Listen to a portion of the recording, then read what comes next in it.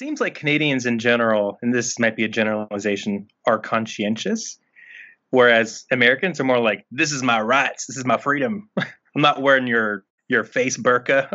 Yeah, yeah, that's like that's a positive way to put it. Maybe maybe we're not like confident enough sometimes. We're not very assertive. We're a little too polite. That's what people, often say.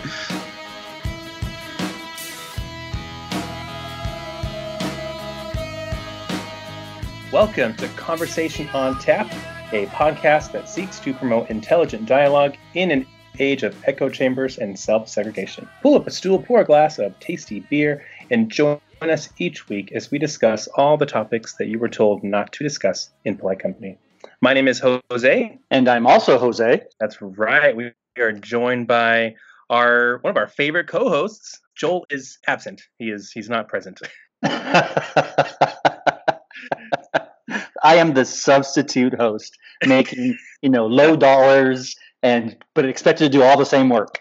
Exactly. Well, thank you for coming in and pinch hitting for us. We appreciate it. Anytime. I love doing it. This week, I'm going to be discussing QAnon with David Lafferty, a contributor to wherepeteris.com. Before we begin, Jose, why do people believe in conspiracy theories? What's your take on that? So I always think it's a very kind of interesting, psychological question, which I'm sure Joe would just love to dive deep into, right? But I think it's this idea that somehow things are wrong, and so there must be a purposeful explanation for why that's wrong, right? Mm-hmm. And/or it's this belief that there's an entity out there that is essentially out to get you, right? The government or the Masons or somebody. And so, well, if they're out to get me, then there's got to be evidence that's true, right? It can't just be me feeling that way. There's got to be some clear evidence that this is happening. And so, you get that kind of thing. You look back to the assassination of Kennedy and how many conspiracies came out of that one event, right? That one act. And it's people's way of trying to explain it. It couldn't have just been, for lack of a better term, a simple assassination. There had to be some other, subversive thing going on. I don't know. I guess it makes people feel better. I don't know. I think you're right, though. I think to some degree it makes people feel better, but maybe I think it also makes them feel really good about themselves, as though I know something. Mm-hmm. I know the real truth, the secret, and you don't. You're all sheeple. Yeah, exactly. You're the idiots. Man, if you idiots would just open your eyes to what's happening in this world. Okay, drugstore genius, tell me all about that. Yeah, exactly. What conspiracies do you find really intriguing? Okay, so you actually prepped me on this a little bit. So my most recent favorite conspiracy theory is anything related to COVID-19. That it was created in a lab in China and spread on purpose, or that COVID is spread through 5G wireless network systems. And these kind of conspiracies only cause people to freak out more about something they should already be concerned about, right? And then it takes those people who are the believers so far past the freak out where they don't care anymore. And that's where you get the laxed, social distancing and mask wearing, and people who are out there having good times and having, end of the world parties and that kind of stuff. And as we've seen in state after state and county after county, that just leads to higher numbers, higher cases, and eventually higher death rates. And so this is one of those conspiracy theories that if you fall for it, it actually can lead to really bad things for people who don't subscribe to that same level of theory.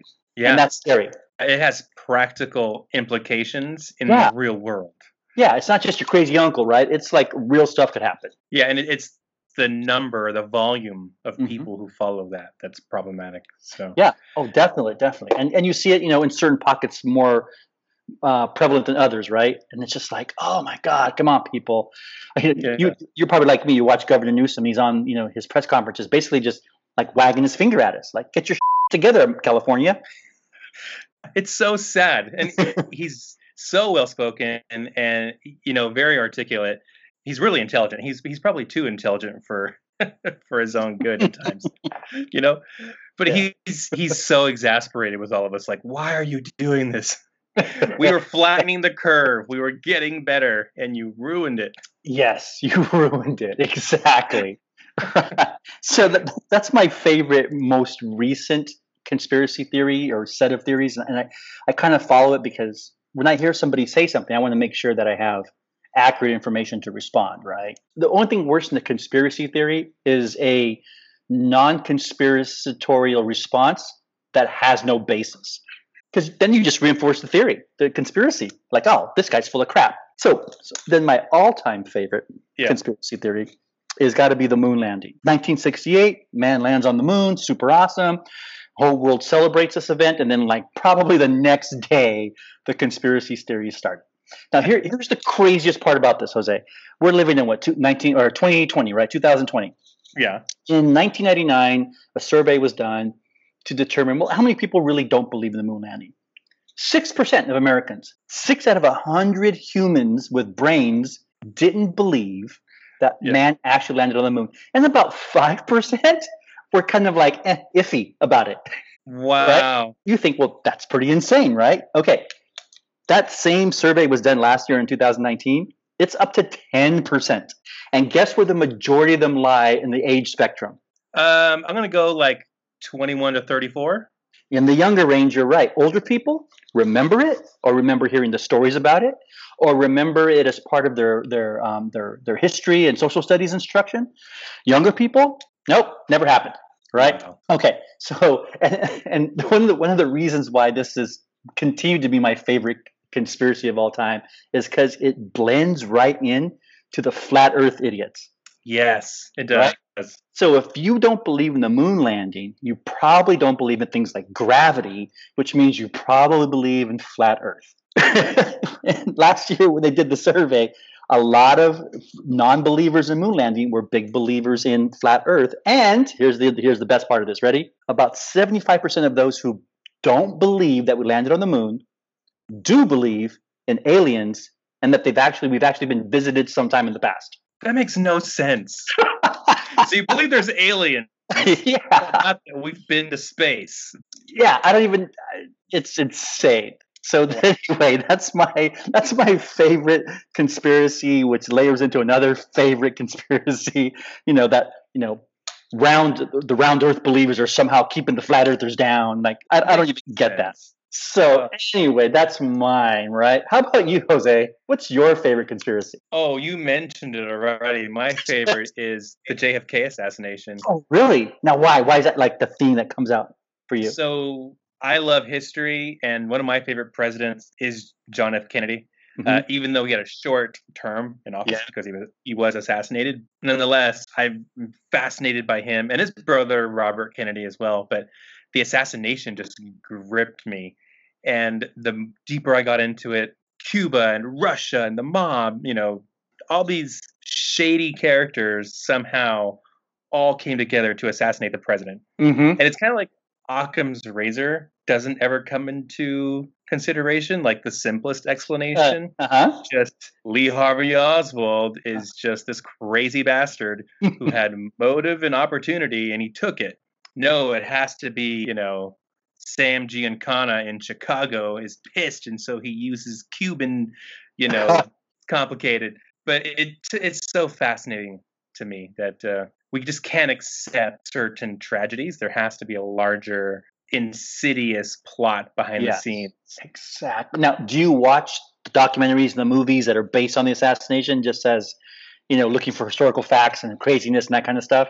Sometimes, and because I have so much knowledge in this regard, I'm like, well, that's not true, or that's like a misrepresentation, But JFK, the movie by Oliver Stone, it is so bad. It's just full of fabrications.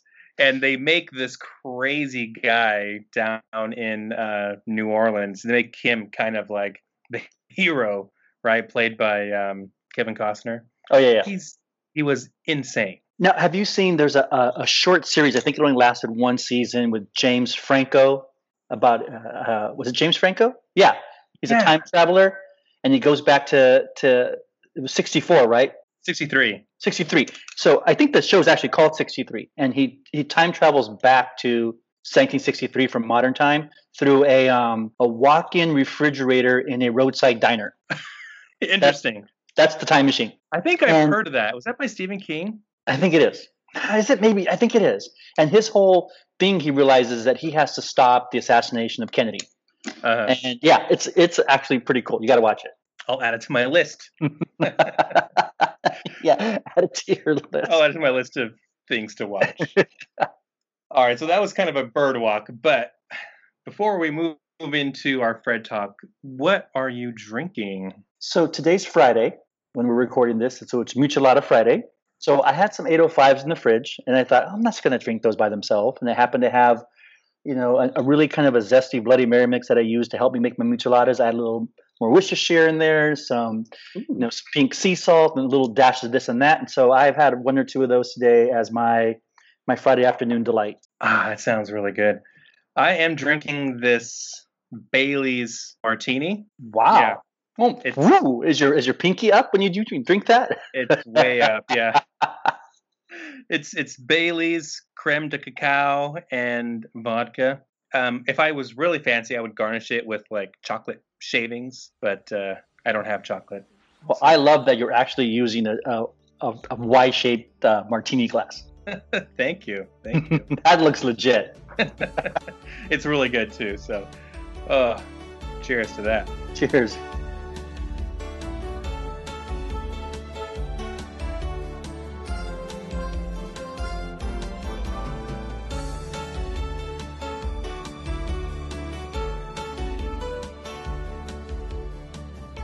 And now for the segment of our show that we call Fred Talks.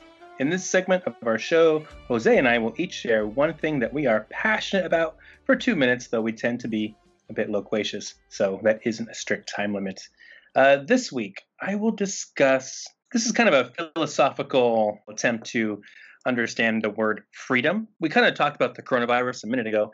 There have been about 2.7 million cases in the U.S., 130,000 deaths and rising. And I think part of the problem, as we mentioned, is that one, there's a conspiracy element to it. And two, people are overly concerned about their freedom, right? But I think people have the wrong understanding of what freedom means. They have, instead of freedom in mind, they have what's called license, which means do whatever you want, whenever you want, however you want. Freedom in St. John Paul II, or Pope John Paul II, defined freedom not as the ability to do whatever we want, but the right to do what we ought to do. And so freedom, therefore, means we have obligations, we have responsibilities. And so when we take freedom as, I'll just do whatever I want, you can't tell me what to do. And that's why we're seeing opposition to basic health guidelines, right? Like masks, social distancing. We're all pissed when stores close. We see those things. Americans see those things as impositions on their freedom. We see videos of people having meltdowns in Costco, the Karens having meltdowns in Trader Joe's, right? Screaming at employees who dare to ask them to put a mask on. But if we really, truly believed that freedom was the right to do what we ought to do, then we would wear masks, right? We would act in a way that is considerate of others, that is out of love for others, instead of being selfish and being politically motivated, right? To put ourselves first and to only think about ourselves. So, yeah, if we follow the true meaning of freedom, do what we ought to do, then I think we will see the coronavirus the curve start to go down. But if we keep acting selfishly, this curve is going to continue spiking upward. And it's not going to go away anytime soon. I absolutely agree with you. And that's super important for folks to really kind of wrap their head around this idea of, you see those bumper stickers, right? Freedom isn't free. Yeah. But it doesn't mean you can just do whatever the heck you want whenever you want either. There's an obligation that we're forgetting. Yeah. And so I think those folks who really kind of glom onto that whole concept of freedom isn't free, we usually reference that and when we associate that with military service, right? Right. But wearing your mask, social distancing, those are the freedom isn't free kind of things right now, right? If I want to go out into the public and go to Lowe's and buy a new garbage disposal and install it, Yeah. Is that what you did? which is what I did, then I should wear my mask and I should keep my distance from other folks and I should wash my hands often, right? That's my freedom isn't free. But the idiots don't get that. No, they don't. They really don't. And it's making it worse. Yes, definitely making it worse. What do you got this week for us? Okay, so I'm actually going to pull a Jose. Ooh, nice. Right? So the thing that I've actually kind of been tracking this a little bit lately is this. So maybe some of you have heard about this. There's a teenager who was an Italian boy who died recently. Actually died in 2006. He is on track to become the patron saint of the internet. Oh, wow. Cool. Yes. So he died when he was 15 years old. He was, a computer whiz, really into computers and that kind of thing. And that was like his jam. His name is Carlos Acutis, Acutis, Carlos Acutis. And he died of leukemia in 2006. So it's been about 14 years. And really shortly afterwards, there was this campaign to get him to become a saint. So it's the beatification, right? Is that the right word, Jose? Correct. That's the process. And so he already has, in order to complete the beatification process and move towards sainthood, you have to have 2 accredited miracles, right, under your belt. Mm-hmm. So he already has 1. His first miracle that he's credited with is healing a 6-year-old Brazilian boy who just inexplicably in 2013 recovered from a congenital deformation of his pancreas, right? So it was just assumed you have a deformed pancreas, kid. That's it for you. And all of a sudden now, after a visit after praying to Carlos and having visions of a visit from him, he was healed.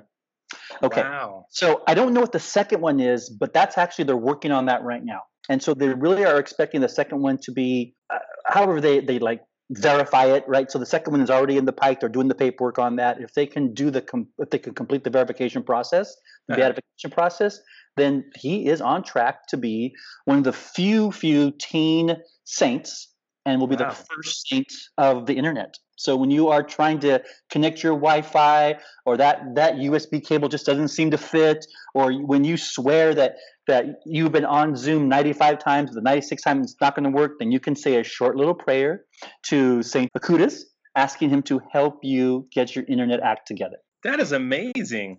So, like you could get like a St. Anthony medal or a St. Christopher medal. Maybe if St. Carlos actually makes it all the way through the process, then you can get like a St. Carlos thumb drive or a USB cable. Yeah, the medal of him would be like at his computer. Yeah. So why not, right? Patron saint of the internet. So I mean, I don't know. Usually the beatification process or the when they do the canonization, usually it's like a big whip. But in this era of COVID, maybe it'll just be a big Zoom. And we all just log on. That would be amazing.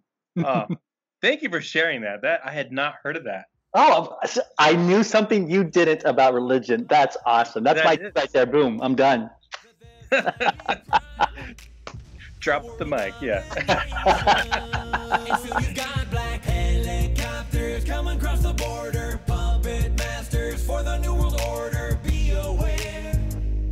There's always someone that's watching you. And still the government won't admit they faked a whole moon landing. Thought control race, psychotronic scan. So, in this segment of our show, we are joined by D.W. Lafferty, a contributor to WherePeterIs.com, to discuss QAnon and its relationship to the Catholic Church vis-a-vis, I would say, the disgraced Archbishop Vigano. Thank you for joining us, Dave. No problem. I also want to thank Mike Lewis for letting us borrow you for this conversation.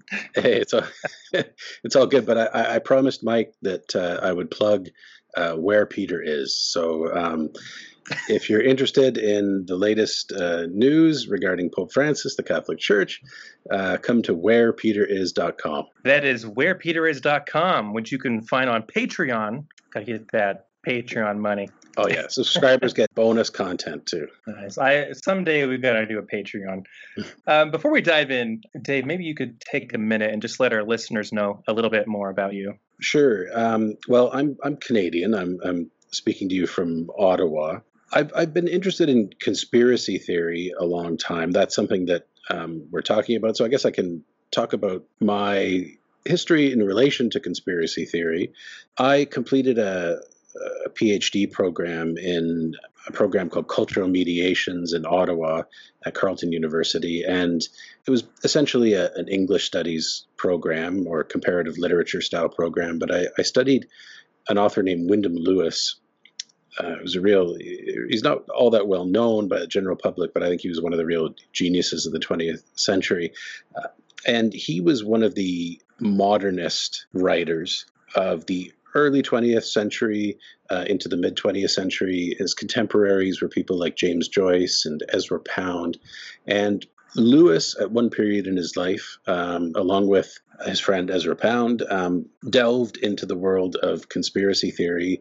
Ezra Pound went much further into it, and Lewis sort of pulled himself back before he was completely red-pilled, I guess you'd say.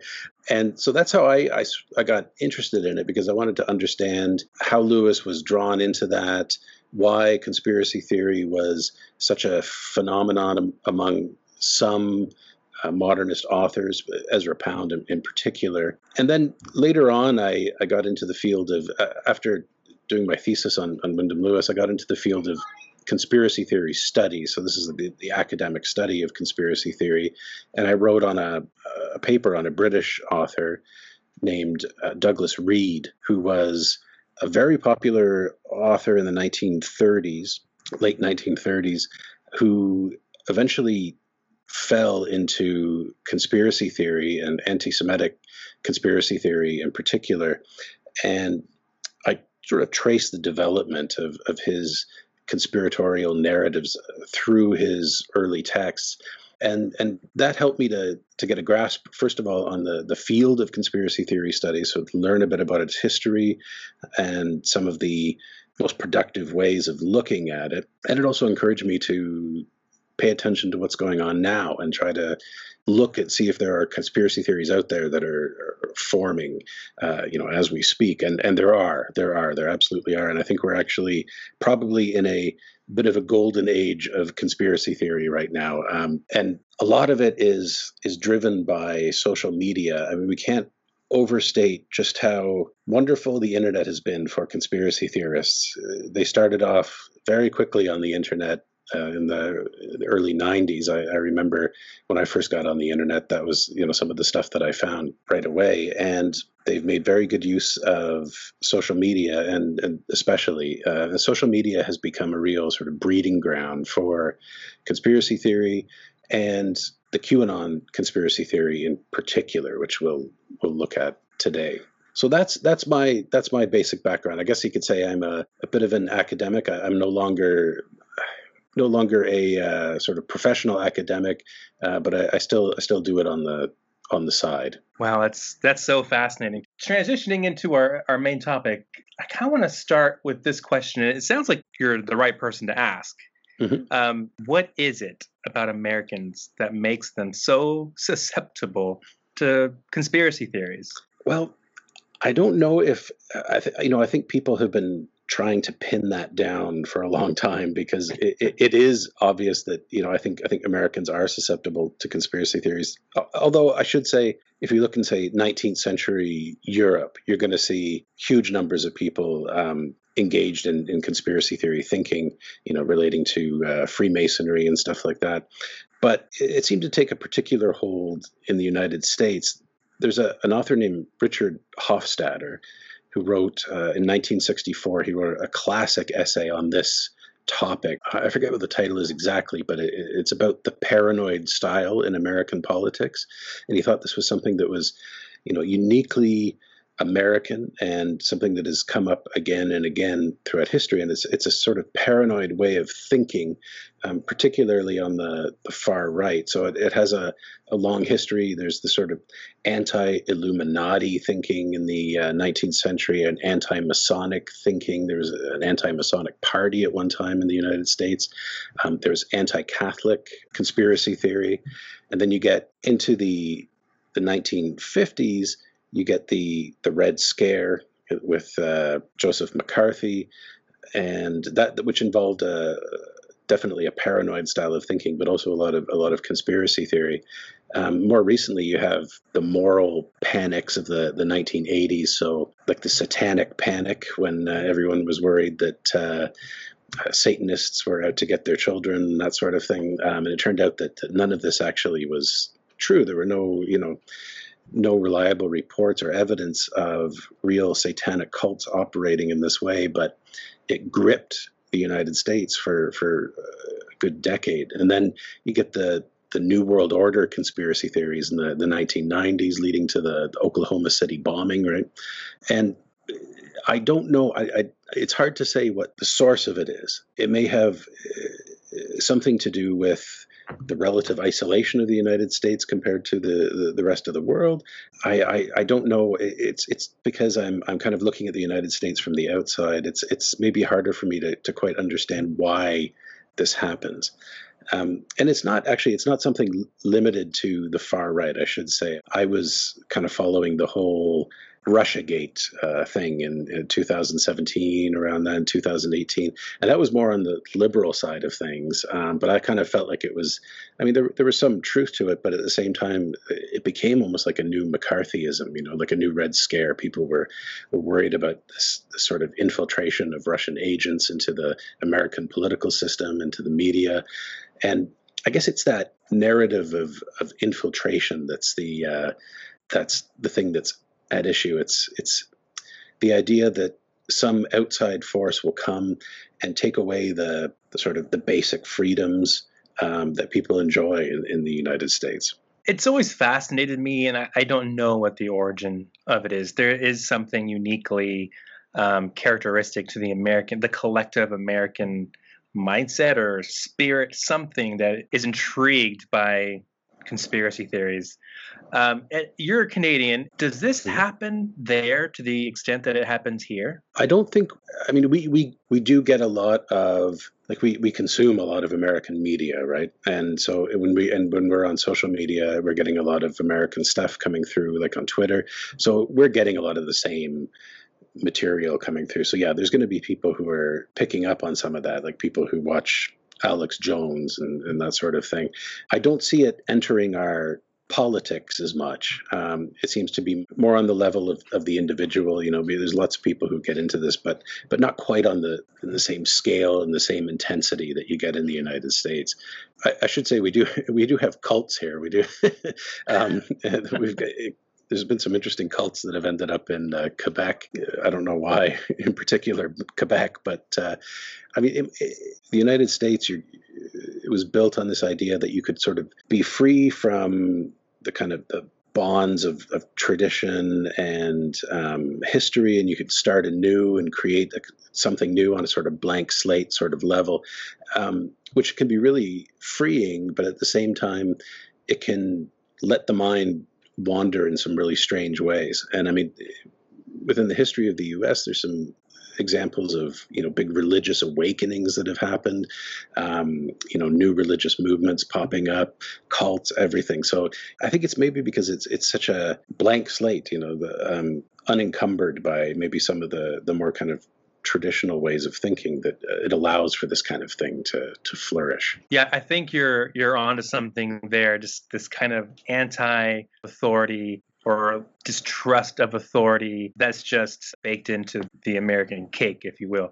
But one of the more recent conspiracy theories is this QAnon group.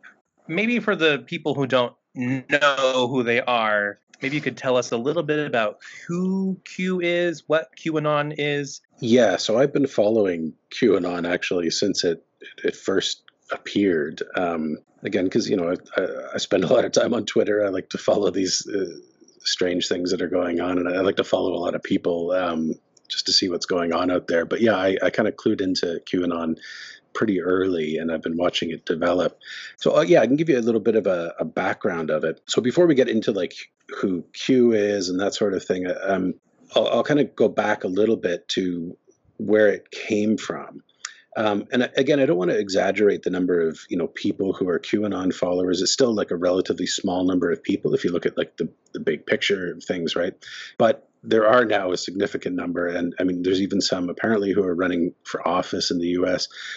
So it's really kind of entering mainstream political discourse in a scary way. But I guess it's a reflection of some more widespread ways of thinking within the MAGA movement in general, the Make America Great Again movement, and then populist movements elsewhere. So it first emerged as a sort of continuation of the Pizzagate conspiracy theory. So Pizzagate happened right around the time of the 2016 election, when WikiLeaks dropped a whole bunch of emails from John Podesta out into the internet. And they were combed through by people online looking for scandalous stuff. So what was kind of interesting is that there wasn't actually all that much in the emails that was particularly scandalous. So people really started digging and started trying to kind of read between the lines of what was in these emails. And there's some strange words in there that people interpreted in certain ways. And eventually a kind of mythology developed, and people became convinced that John Podesta was a pedophile, that the Democrats, including Hillary Clinton, were involved in child trafficking, and that there were children being held in rooms underneath a restaurant called Comet Pizza in Washington. And this was spread all over the internet, especially by some people who are still around as sort of citizen journalist types, like Jack Posobiec, he's now with One American News, Trump's favorite news source, and then Mike Cernovich. So those guys, and that's how they really came into the limelight through Pizzagate. Eventually, it sort of died out because people realized it was so ridiculous. And there was also a time when a person actually entered into this Comet Pizza with a gun and looking for the children, and so people were realizing, well, this could get out of control. But then it was revived a little bit later. So in 2017, when a person just named Q started posting on the 4chan message board. So 4chan at the time, I've never actually been on 4chan, but it's a purely anonymous message board. So you can post there without any kind of, anyone having any way of tracing the source of the post. You don't have to, I don't believe anyway, you have to you don't have to sign in and become a member or anything like that. So this Q, he claimed that he was a highly placed government or military official, and that he was working with Trump to take down the deep state. So to this day, nobody knows who Q is or if he's multiple people. The posts are somehow, I don't know how this works exactly, but they are somehow authenticated. So people know that it is at least the same person posting most of the time anyway. We don't know. Q could be, the sort of Q title could have been passed around from person to person, but we haven't really, no one's ever really discovered any really solid clues as to who's behind it. So this Q kept posting at 4chan. His posts, which became known as Q drops, they're always very cryptic, and they're kind of words of encouragement to those who are fighting the deep state, who want to see the deep state go down. And he's got all these predictions about future events relating to Trump, and then little hints and codes and links to things on the internet.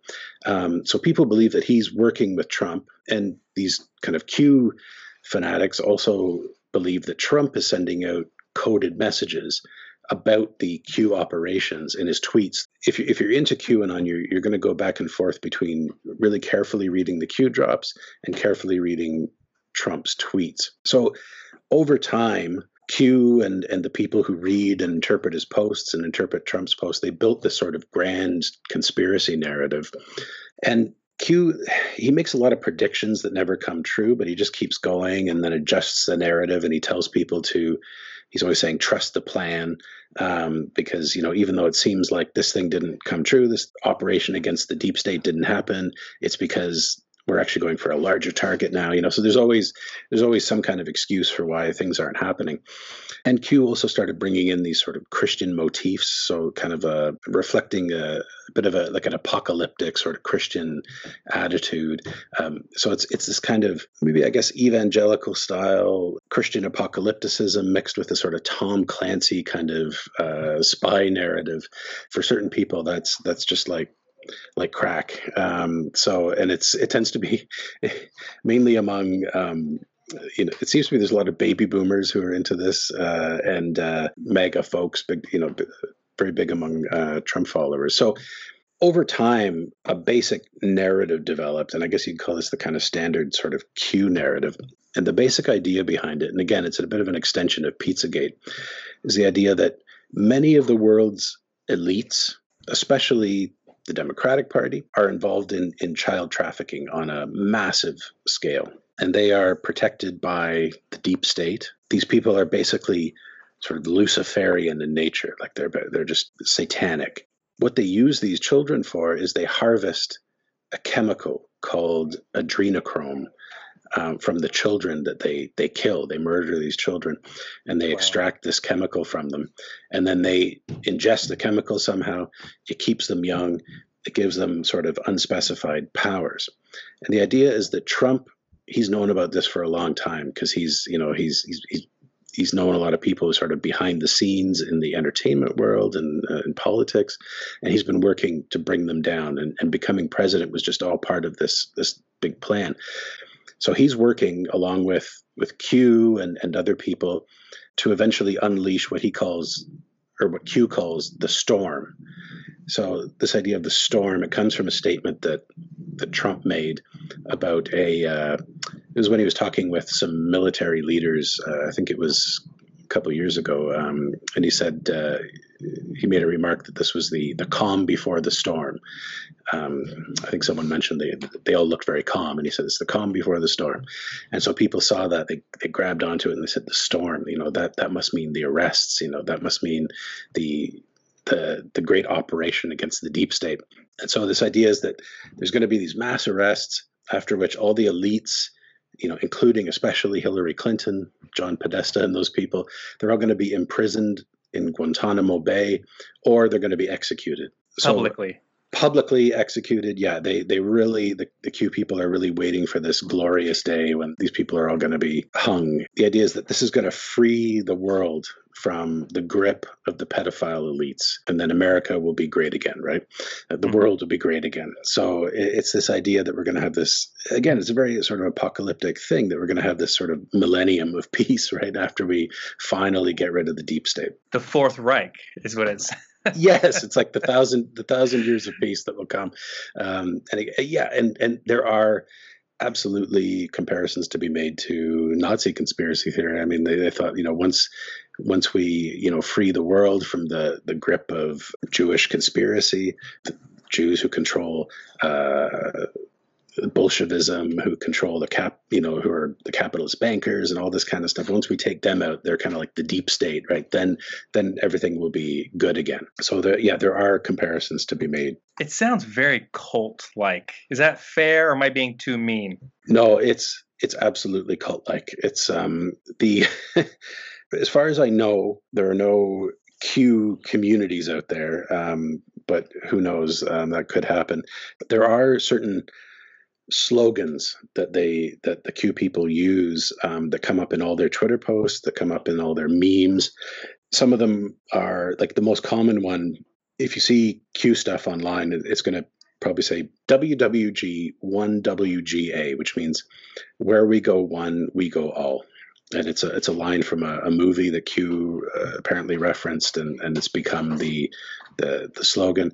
There's the idea of the Great Awakening. That's another one, Great Awakening, and that refers to the process through which people's minds will be opened to the Q message. The red pill, that's something that's not unique to Q, but which they use a lot. So, this sort of take the red pill idea. Dark to light, so that's another one, dark to light, describing the process, by which the sort of forces of darkness will be brought out into the light, the deep state and all that, and the pedophile elites will all be revealed and in the light of truth.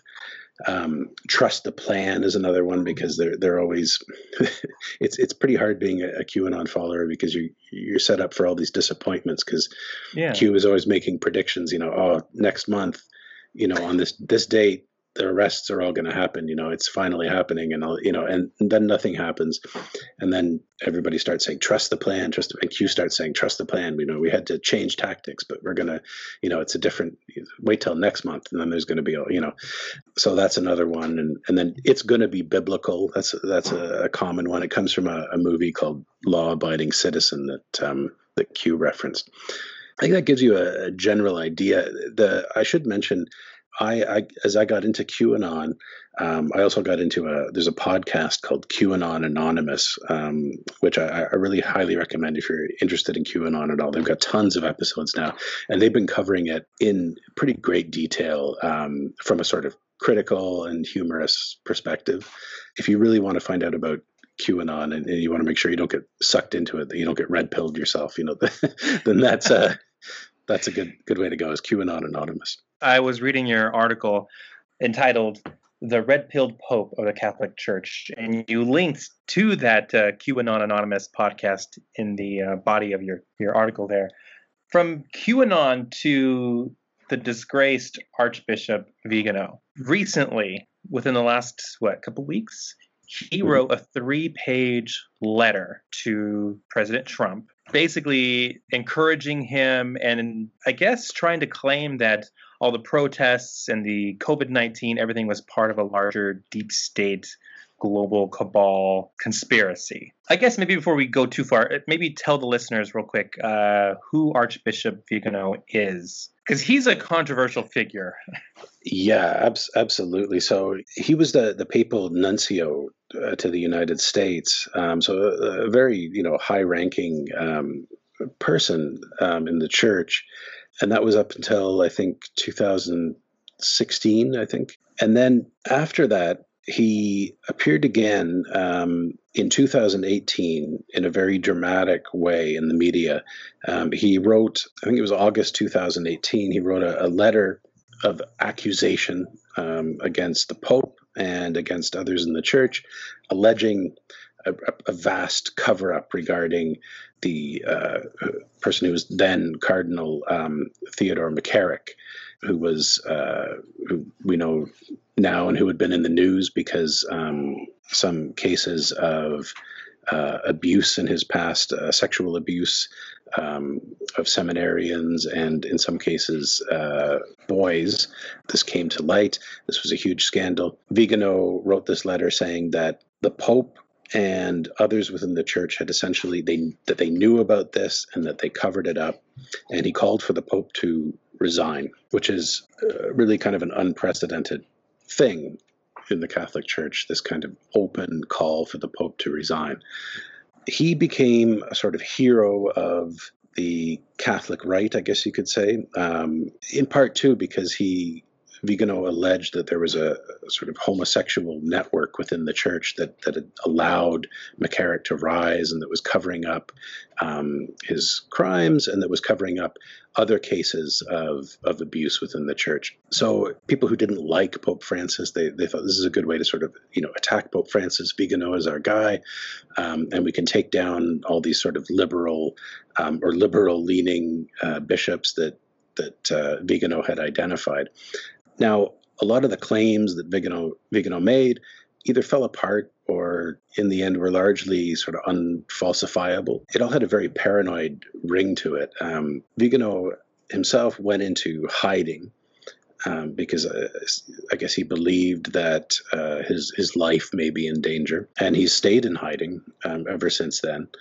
But he's continued to release statements and interviews and letters to Catholic media, and especially to sort of ultra-conservative or traditionalist Catholic media. So sites like LifeSite News is one that he's used before. And over time, his statements have become more and more paranoid and conspiratorial in tone. And he now basically believes that the church since the 1960s, or as it's been since the 1960s, is essentially a false church and that's been infiltrated by Masonic ideas. I think that he doesn't even really believe that Pope Francis is the real Pope, and he's essentially in some kind of state of schism. But so far, Pope Francis hasn't directly disciplined him or anything, and has not actually directly responded to the things that Vigano has said. In the end, I think that's been very wise, though, because most of the things that Vigano has claimed have kind of fallen apart under further investigation. All of this has only served to show how incredibly paranoid Vigano has become and how detached from the mainstream of Catholic thinking. Yeah, I want to also say to that effect as well that at the time when the Vigano letter dropped, Pope Francis, I believe, was in the middle of a trip or winding down a trip to Ireland. And when reporters brought this to him, his answer was basically, "You're the reporters, you investigate." And he's really been silent since then regarding Vigano. And I know people are critical of him for being silent, but I think in the long run, that strategy has been wise because Vigano has kind of exposed himself, in his own words, as being on the fringe and kind of a lunatic. Yeah, and I think that's just simply Pope Francis's way of doing things. He doesn't like to sort of act as the authoritarian clamping down on any kind of dissent. I think he likes to let people speak their minds, and if people are going to be really far out there, like Vigano, he'll let them show themselves. He'll let them kind of come out into the light so that people can see just how strange and paranoid they actually are. And it's worked very well, actually. Yeah, it really has. So to this recent letter, kind of break down for our listeners, what did the letter contain? What was Vigano's message to President Trump? Yeah, so his message, and this was addressed directly to President Trump, he essentially compared himself to Trump, but also showed how he's interpreting Trump's mission as a politician. And he says at the beginning of the letter, I've got it right here, he says, "In recent months, we have been witnessing the formation of two opposing sides that I would call biblical, the children of light and the children of darkness." So what he's saying, and I'll kind of paraphrase what he's talking about here. He's saying there's basically two groups of people in the world. There are sort of the good people who try their best, and maybe they're not perfect, but they strive for moral uprightness and holiness. And then there's another group of people who are fundamentally evil, who try to destroy everything that's good, who are working in a very conspiratorial fashion, who have the upper hand in most of the world. He says in another paragraph, he says, "These two sides, which have a biblical nature, follow the clear separation between the offspring of the woman and the offspring of the serpent." So he's talking about the children of Eve or Mary on the one hand, and then the children of Satan on the other hand. That's the basic message. A little further down, he says, "It appears that the children of darkness, who we may easily identify with the deep state, which you wisely oppose and which is fiercely waging war against you in these days, have decided to show their cards, so to speak, by now revealing their plans." And he brings in the coronavirus stuff. He had written a letter or a statement a little earlier, basically criticizing the whole response to the coronavirus and adopting a very conspiratorial attitude towards it, that this was some, kind of false idea that was being foisted upon humanity as part of an effort to create a one world government. So he's kind of got this new world order conspiratorial thinking. This kind of thinking, first of all, it's very Manichaean. It enters into a sort of dualism, I think, that's actually very strange for Orthodox Catholicism. This idea of dividing the world into two opposing forces, the forces of God and the forces of Satan. There's some biblical basis for that, but generally we don't think of good and evil that way, as being in this kind of locked in, I think at one point he calls it in an eternal battle. It's like Star Wars, where you have the light versus the darkness, and they're kind of locked co-equally in battle. Absolutely, yeah. There's none of the the complexity, moral complexity of understanding that you get in regular Catholicism, or mainstream Catholicism. It's everything's all good or all bad, and it's just this great battle, an apocalyptic battle between the two.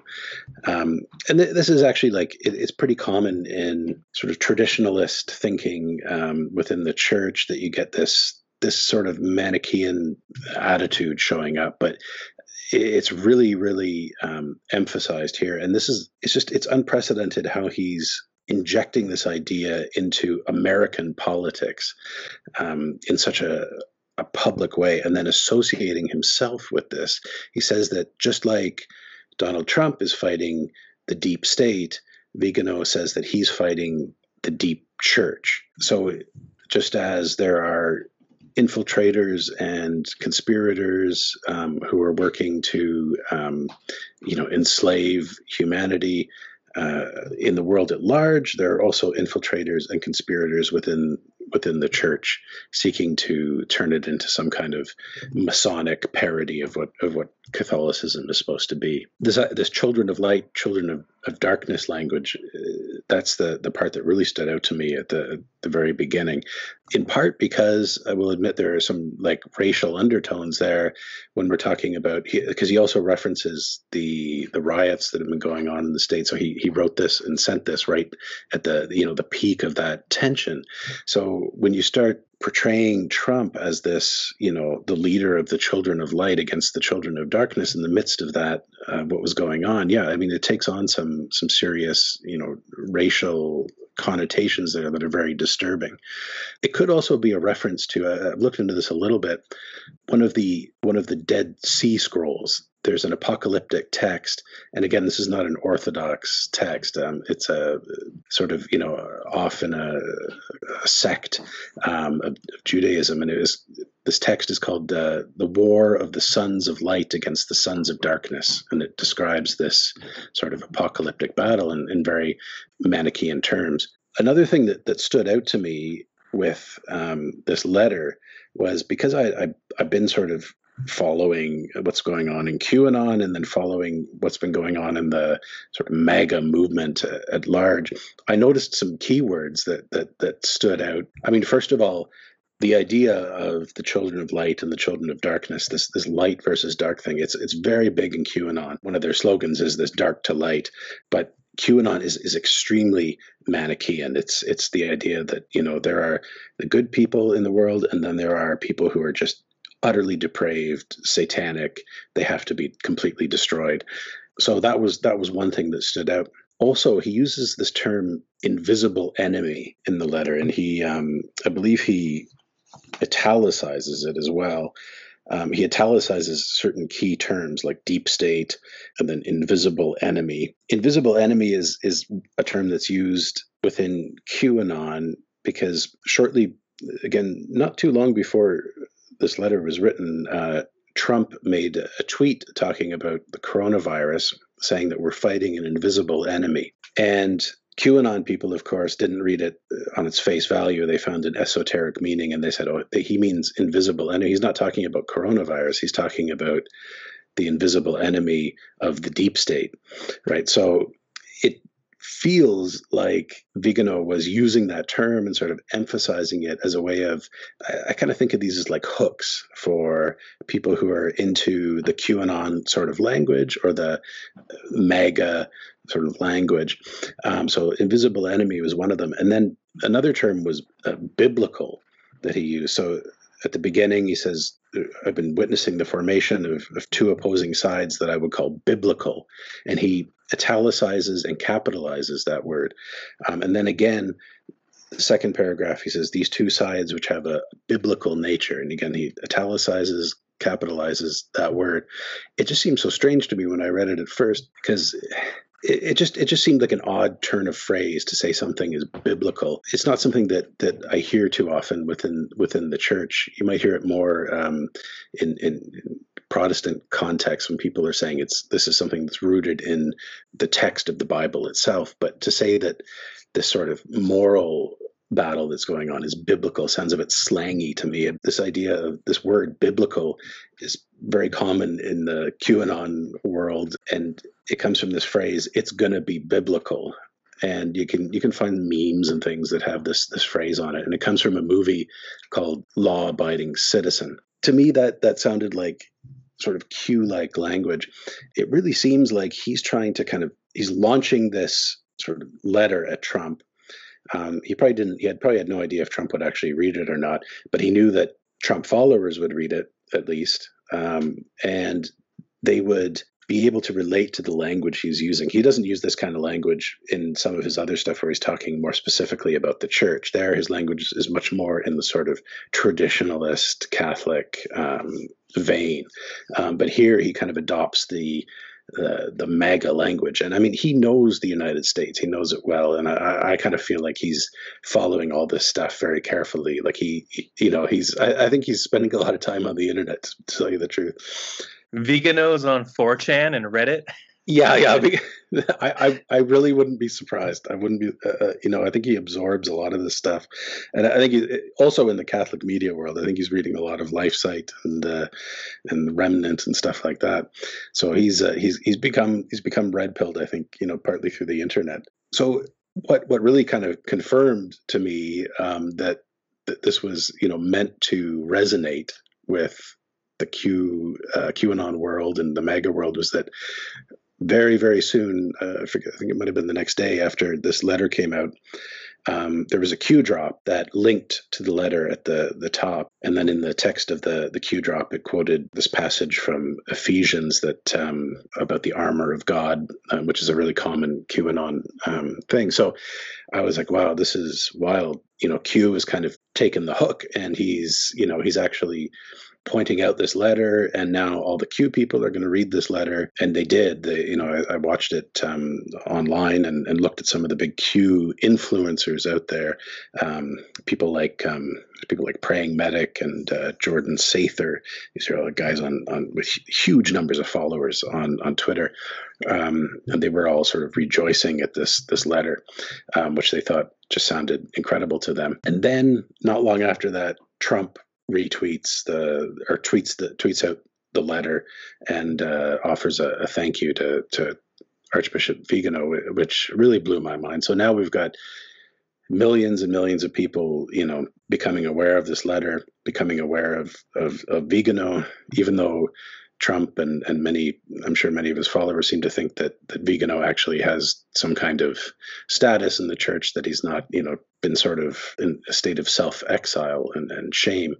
But that really solidified it. And so I've been following to kind of see where this is going and seeing if this sort of if the Q community has absorbed this language of Vigano, and they absolutely have. And I just yesterday, so it was June 29th, there were 2 Q drops that reprinted, because before Q had just linked to the letter, these reprinted the letter in full. So again, Q is bringing this up. And then today, June 30th, another Q drop said, I forget, just at the end of the Q drop, it said, "We are living in biblical times, children of light versus children of darkness, united against the invisible enemy of all humanity, Q." And that was so some of these terms now, even though they were kind of like drawn, I think, from the sort of Q milieu to begin with,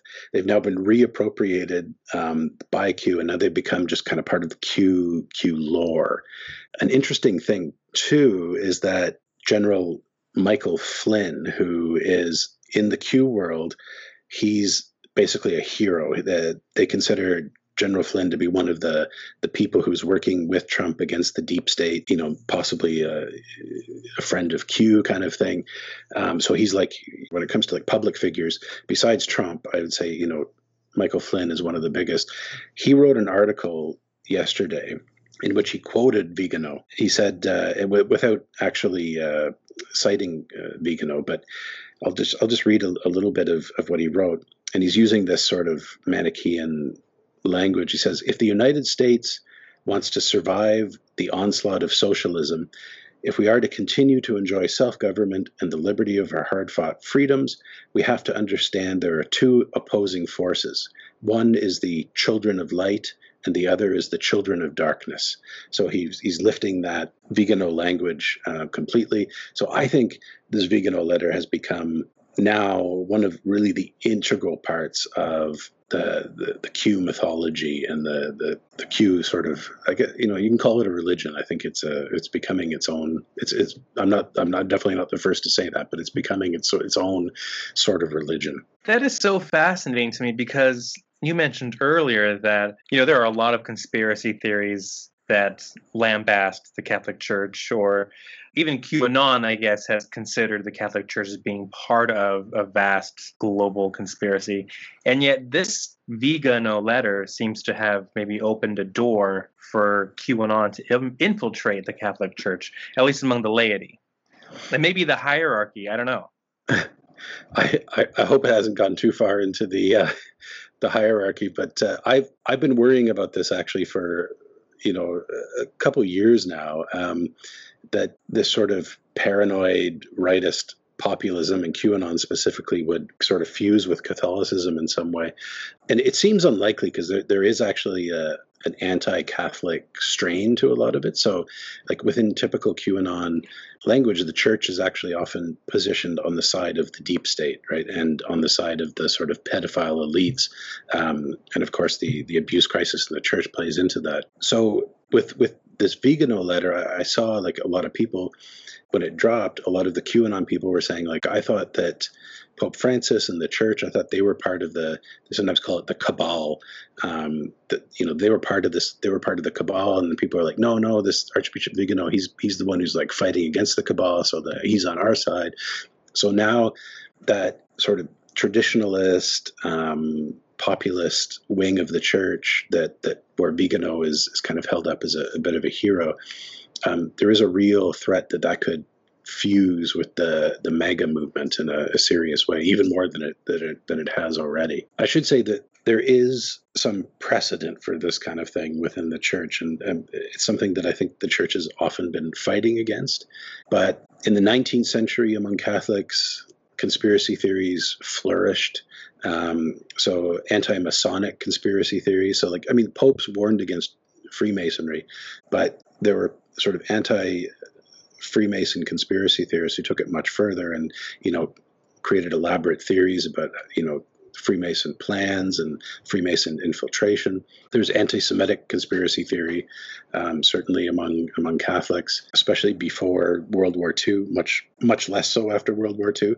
But and again, I'm not the first to notice this, but QAnon is in some ways very much a revival of one of the real archetypal conspiracy theories of all time, which is the conspiracy theory of the blood libel.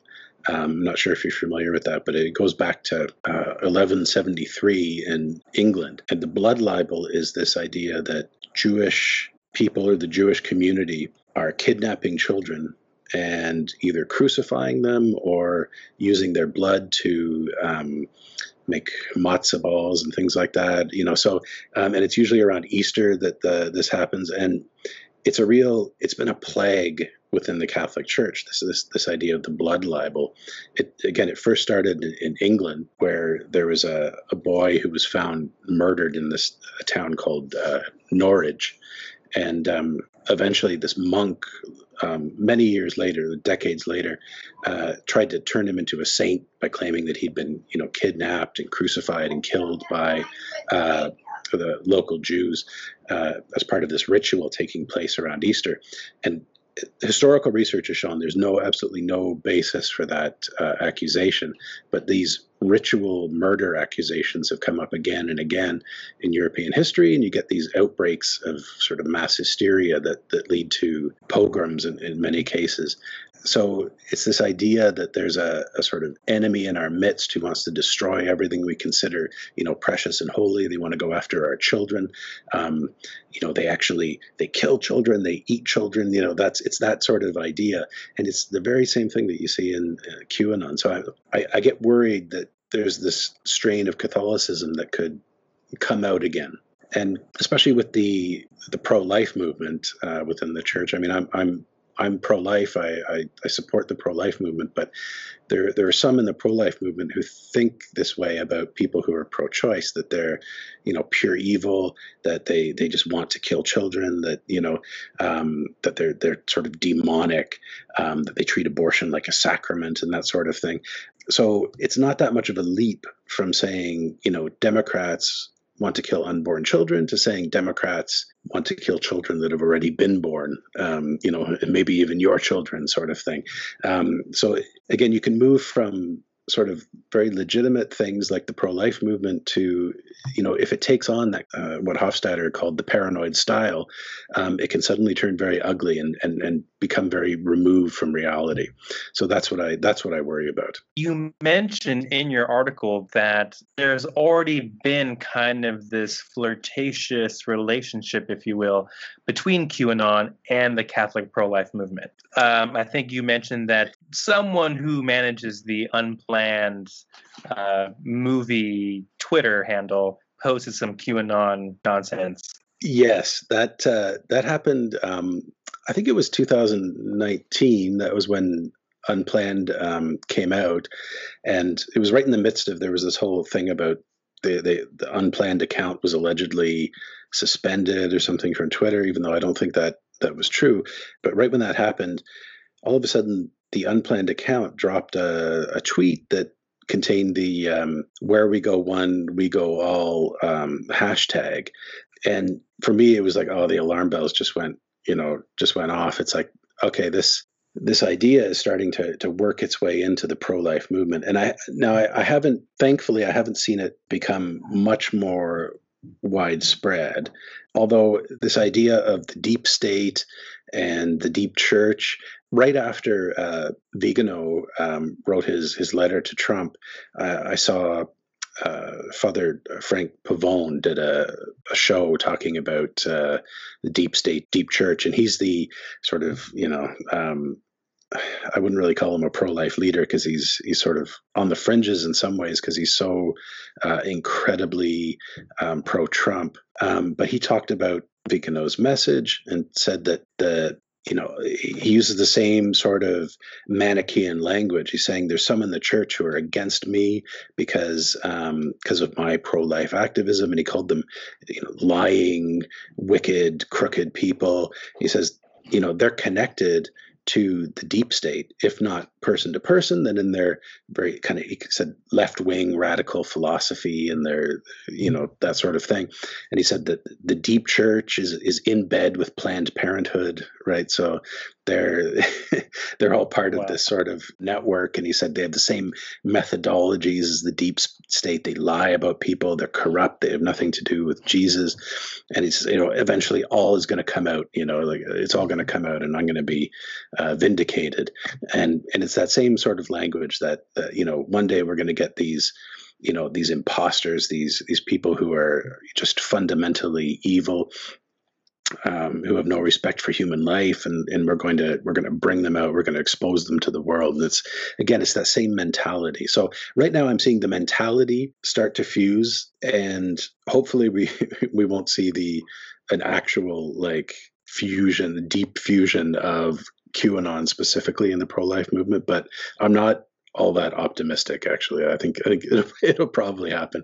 There are some going online, there are some Catholic Q accounts where they try to fuse Q and Catholicism, but luckily they seem to be the smaller accounts, and there's no big influencer out there who's doing it. I'm glad that they don't have a lot of following, but I have to say, and again, congratulations to where Peter is for all the work that you guys do, because there are some reasonable people out there who are saying, well, let's just ignore these people. Just don't focus on them. Don't talk about them. Just disregard them.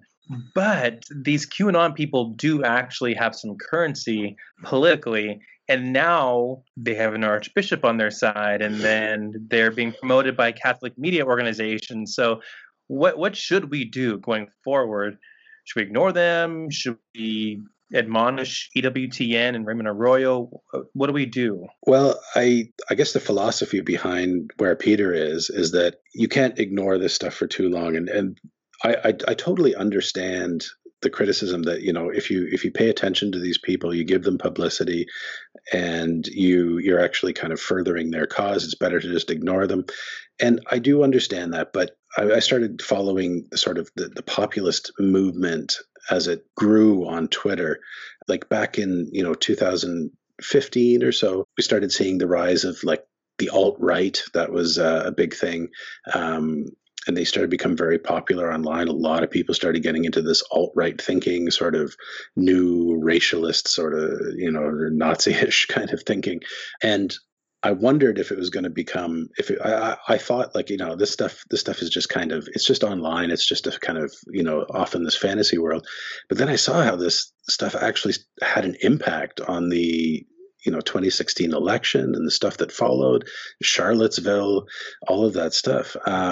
Luckily the alt-right kind of disintegrated a little bit after Charlottesville, after it did manifest itself in real life and people saw how ugly and violent and awful it was. So I think there's a real danger in ignoring this stuff. And I think you actually have to bring it out, and you have to look at it and just provide a voice of sanity. One of the biggest problems that social media poses is that people get caught up in their own bubbles where they're only receiving information from certain sources. And again, that's something that was a huge problem around 2016, but it's still going on. And sometimes you have to take these ideas out of these little bubbles where people are just kind of eating them up, and bring them out, investigate them, try to take a reasonable approach to them. And that's, I think, one of the only ways of really dispelling the hold that these ideas have on people. So especially when it comes to conspiracy theory, some people have said, like a big problem on the internet right from its beginning was you had Holocaust deniers using the internet. They were one of the, some of the earliest people setting up websites, it seemed. People ignored them for a long time, but they fester, they grow, they're all talking to each other, so they're not hearing any outside opinions. And these communities form, and they drag normal people into them. People get red pilled right on this stuff. And the only cure for getting so like deeply red pilled by this kind of conspiratorial thinking is to shift into a different context. So start exploring ideas outside your bubble. And I think that's what, I can't speak for Mike Lewis and the other guys where Peter is, but for me, one of the reasons that I've brought out a lot of traditionalist conspiracy theory onto where Peter is and talked about it and analyzed it, tried to look at it in a sort of, level-headed way, is that this provides a sort of broader perspective, as opposed to the kind of hothouse environment you get where you're only reading stuff from LifeSite News, you're only reading stuff from the Remnant, 1 Peter 5, and those kind of sites. It just kind of brings it out into the open, and I hope anyway, and it seems to have had an effect on some people. We do get emails from people saying, I was really kind of sucked into this world of conspiratorial thinking, and now I'm kind of coming to my senses. So that's very satisfying. As we wrap up, what is QAnon's future? It's hard to say. The people who run the QAnon Anonymous podcast have been following a number of people who are running for office within the U.S. who are open QAnon followers. So that's disturbing. I'm hoping that, I guess what I'm seeing when it comes to not just QAnon, but the sort of larger mega discourse, the more extreme elements of it, is that they're retreating a little bit. I don't know if you've heard about this Parler app, or Parlay app, the new app that all of the sort of big Trump supporters are going to, and some Catholic sort of right-wing Catholic people are moving on to, because they say it's a more of a free speech zone. They're moving away from Twitter. You get a lot of because there's been a bit of a clampdown on this kind of on some of the more extreme language. What I think we may be seeing is a sort of siloing off of this stuff. I mean, on the Parlay app, you can you can see there's just huge amounts of QAnon material. So it seems to be like a real breeding ground for that stuff. I think that might actually help to bring it to an end in some ways, because when these people are just kind of shut off in a sort of separate environment, like and with the Parlay app, you can't search it online, you can't you have to be on the app to actually see this stuff. It's going to draw fewer and fewer people in. So I'm hoping anyway that that kind of siloing effect will continue, and that eventually, there are some people who are so deep into QAnon and similar conspiracy theories that they're not turning back. They've invested far too much into this, and it's much more traumatic for them to admit they were wrong than it is to just keep going. They're quarantining. Yeah, you could say it's they think they're finding spaces for free speech, but as we see it, it's like, well, maybe this is good. They're quarantining themselves. So there's this kind of stuff really is like a virus. It does spread very easily, and I got to say, it's not just stupid people who buy into it. It's any kind of conspiracy theory. The people I was talking about at the beginning, people like Ezra Pound. This guy was a genius. He was, like an incredible mind. And Wyndham Lewis as well. Even T.S. Eliot got, a little into it as well. They got sucked into this kind of thinking, and if they can get sucked into it, anyone can. And it seems absurd when you think about it, that reasonable people would believe this sort of thing, but it happens. It absolutely happens. I'm seeing a little bit of a retreat, it seems, among with Trump himself, of his kind of retreating into sort of Twitter tantrums and things like that, and it does feel like it's losing a bit of its effectiveness. So yeah, we'll see what happens. He might these things can erupt and spread very quickly, but they can disappear just as quickly. So we'll pray that people come to their senses. The worst part about it is that there's good people, who get sucked into this, and it leads them, especially if they're people in the church, it can lead them very far away from the church. It can lead them into Vigano territory, and that's just absolutely tragic, I think. Well, thank you so much, Dave, for being on our podcast. My pleasure. Where can our listeners find you and find your work? Probably the best place to find my work is at wherepeteris.com. And you can follow me on Twitter at Right Scholar. Well, thank you so much, Dave. I appreciate it. Have a good one, man. All right. You too.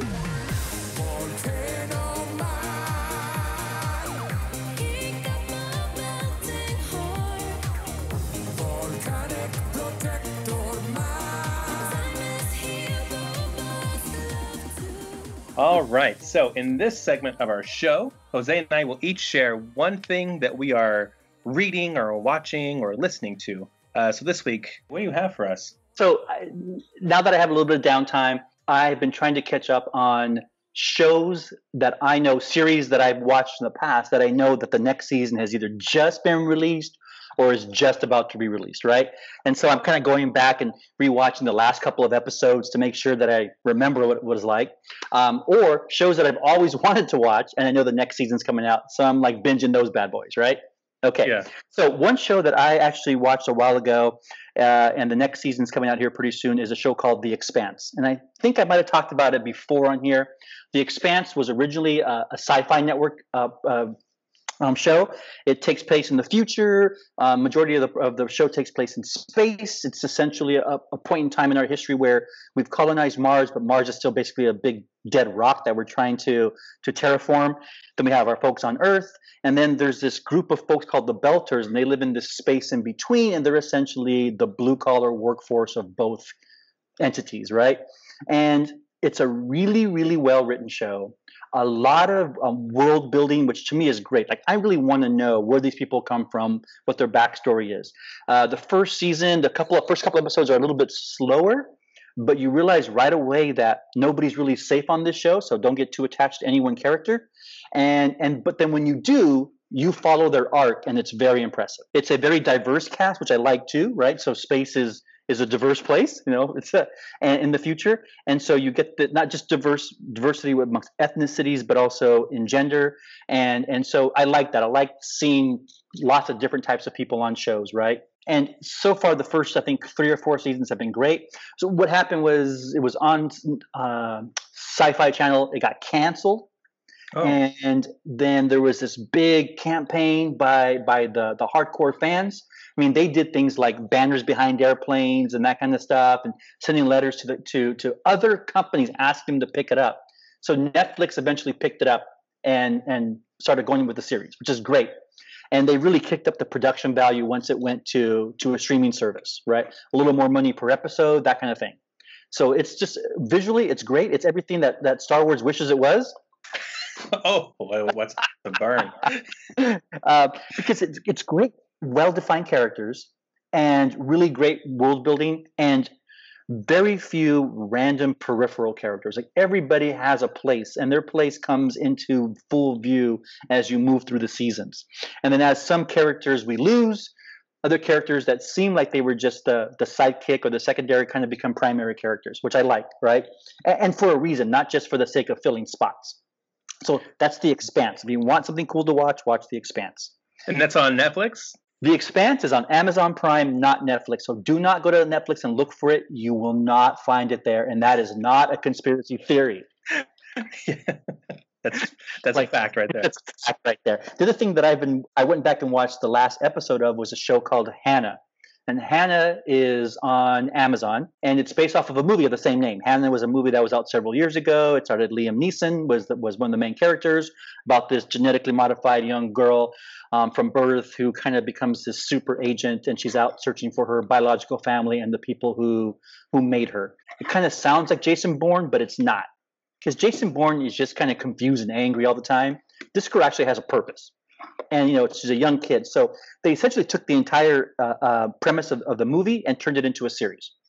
Fleshed the characters out some more, gave us some more backstory, gave us a little more in-depth of the world that they'll live in.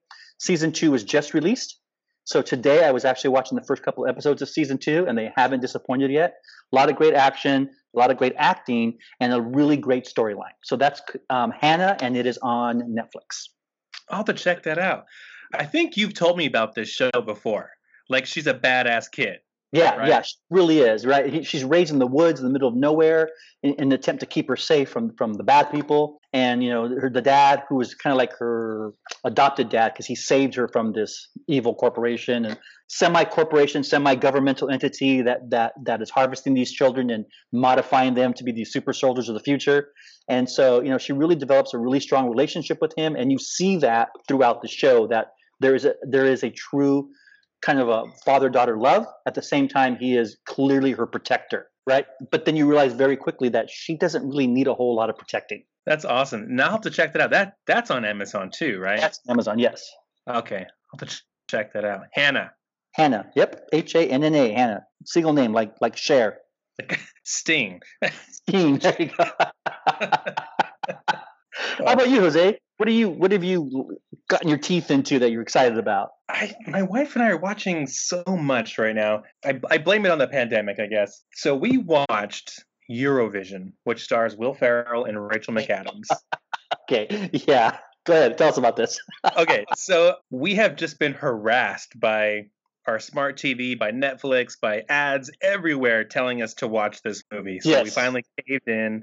We watched it. It's about a duo of Icelandic singers played by Will Ferrell and Rachel McAdams, and they are horrible. They're terrible musicians. They're just painfully bad. And so they have dreams of going to the Eurovision competition. So they go to Iceland's preliminary competition, and through a really explosive, unfortunate event, they end up winning, and they move on to the Eurovision competition.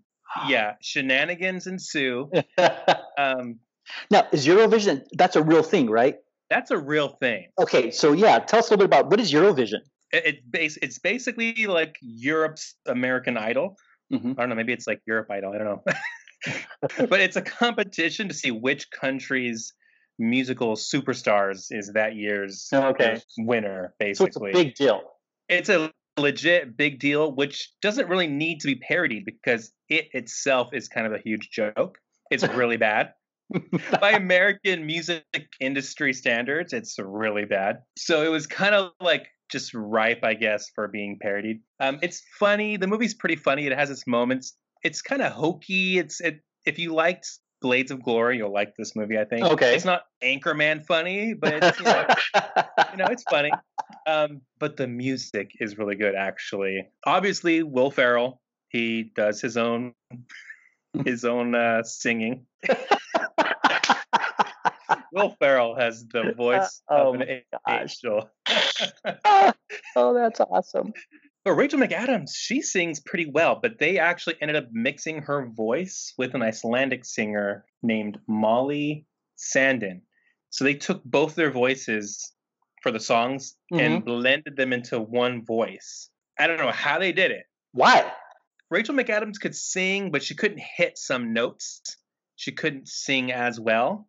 Okay. Oh, But okay. they took this other gal's lyrics and in the studio somehow magically blended them so that she could hit those notes. They doctored her voice up so that she would sound even better, and they just let Will Ferrell sing normal. Totally yes. Okay. It's hilarious. You know what? I'm going to watch it now. Because she has a beautiful voice. And, Will Ferrell, he sings like Will Ferrell. So, that alone, the music is legit. More cowbell. More cowbell, yes. I love that. Oh, there's your dog. But yeah, I recommend go watch Eurovision. It's on Netflix. Check it out. It's worth the time. It is. So I'm going to put it on my queue. on your queue, you're queuing on. Yep. No.